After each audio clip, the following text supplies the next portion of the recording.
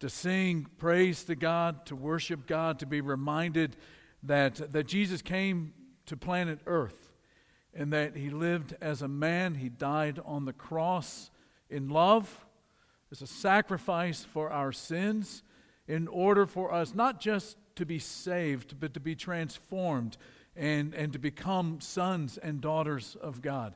And for that, we are always, always, always going to give Him praise. And today is... Oh, we can do better than that. Today is Christmas. What is it about Christmas? Right? It's wonderfulness.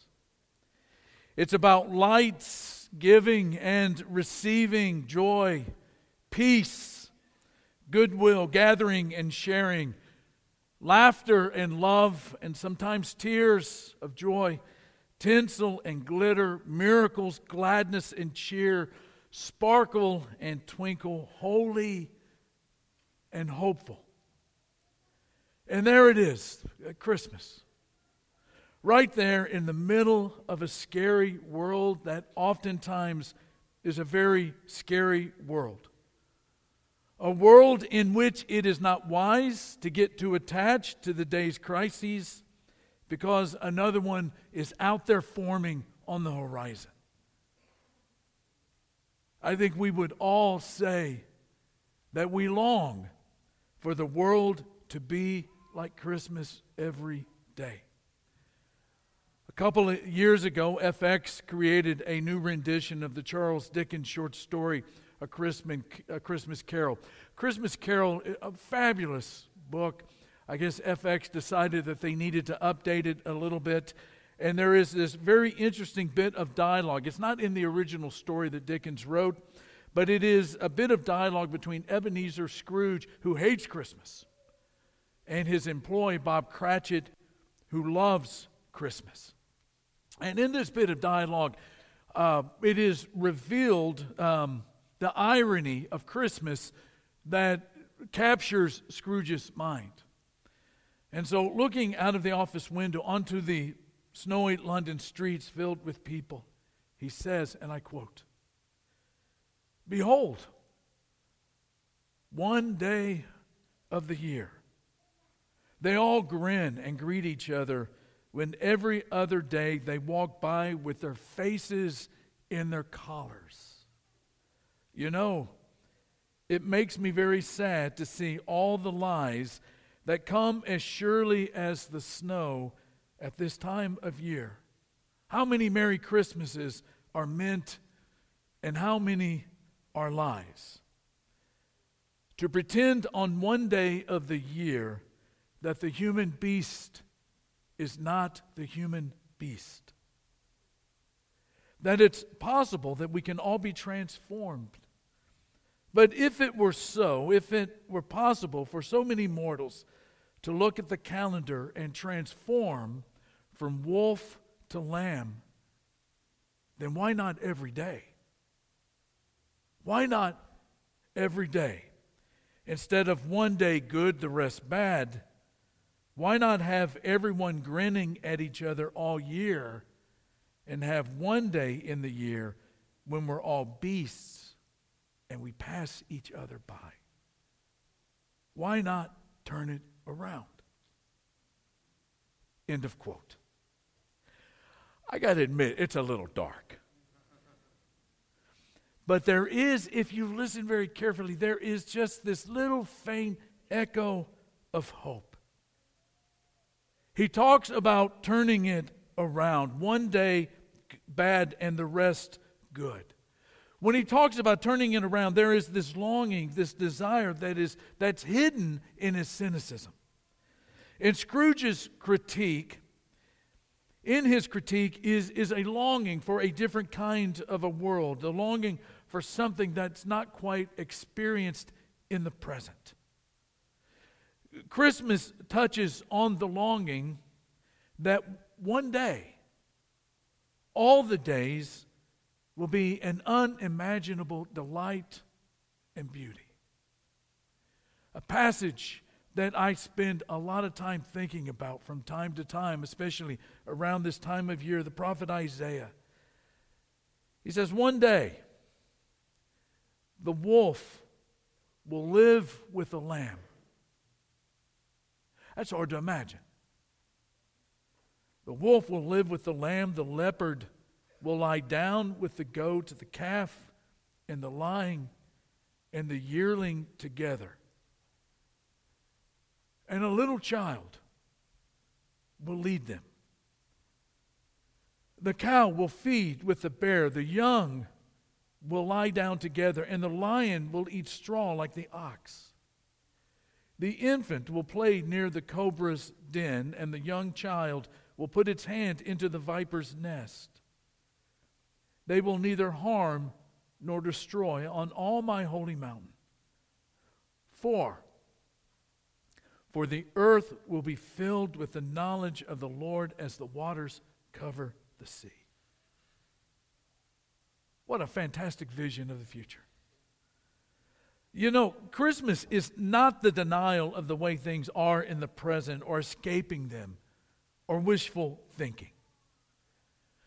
Christmas quickens hope within the heart of disciples of Jesus who anticipate and imagine an answer to our daily prayers, thy will be done on earth as it is in heaven. And why? It is because the angel said to the shepherds who were keeping watch over their flocks at night that today in the town of David a Savior has been born to you. He is the Messiah.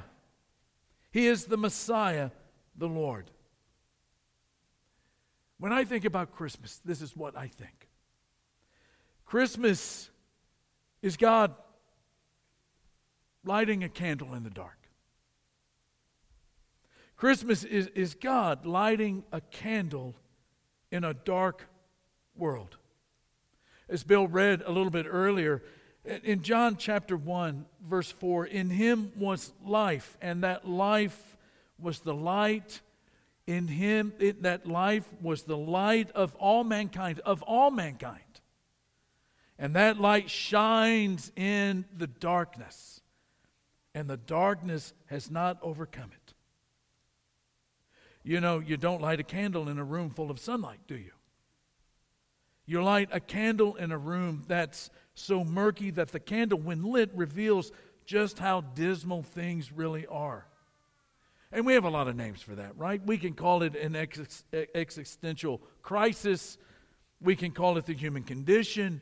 We can call it life. You can call it whatever you want. But if, on the other hand, what you see in that Christmas light is human sin, what you see in that Christmas light is the human beast, then you have begun to open your heart to hope. You have admitted that something is wrong, that something is dreadfully wrong, and that it is beyond you to make any lasting change. It is not in you. That you don't want to be the human beast 1 minute longer. It's the confession that you, as a human, need help.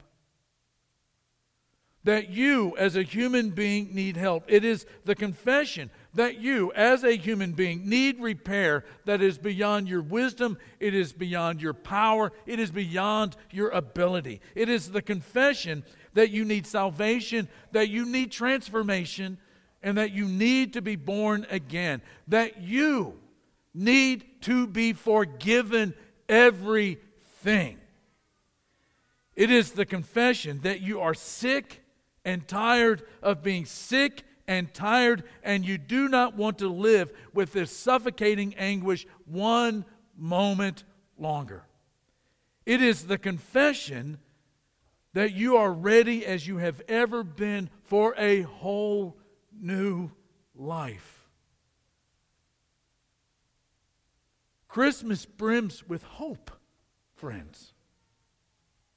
Christmas brims and overflows with hope because Christmas says that the way things are is not the way they must always be.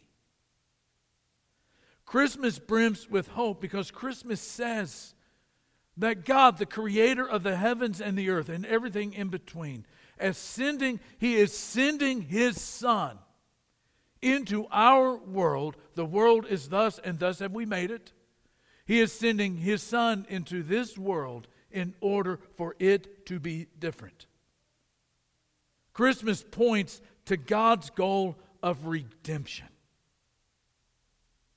of ending our enslavement to the curse and the thorns and the thistles and sin for all creation. It is God invading the world so that all lies and greed and ugliness and war and prisons and lusts and oppression and hate and hostility, diseases, contempt and envy will one day be undone, and everything will be put right.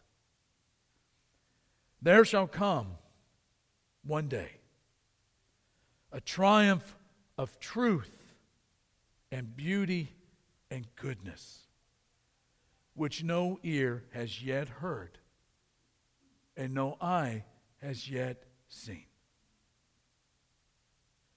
Christ Jesus, Emmanuel, God with us, was born into this world, walked the earth as a man, was crucified innocently, buried because He was dead, and on the third day resurrected. And one day, friends, He will return. One day, He will return. And so as we come together as brothers and sisters on this day, let us together step into the hope and the light of Christmas, because a Savior has come into the world. Let us give our lives to Him. Let us worship Him. Let us serve Him. Let us follow Him. And let Him come into our hearts.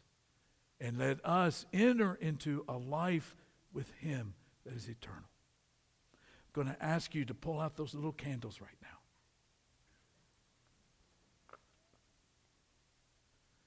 I'd like for us just to spend some time singing.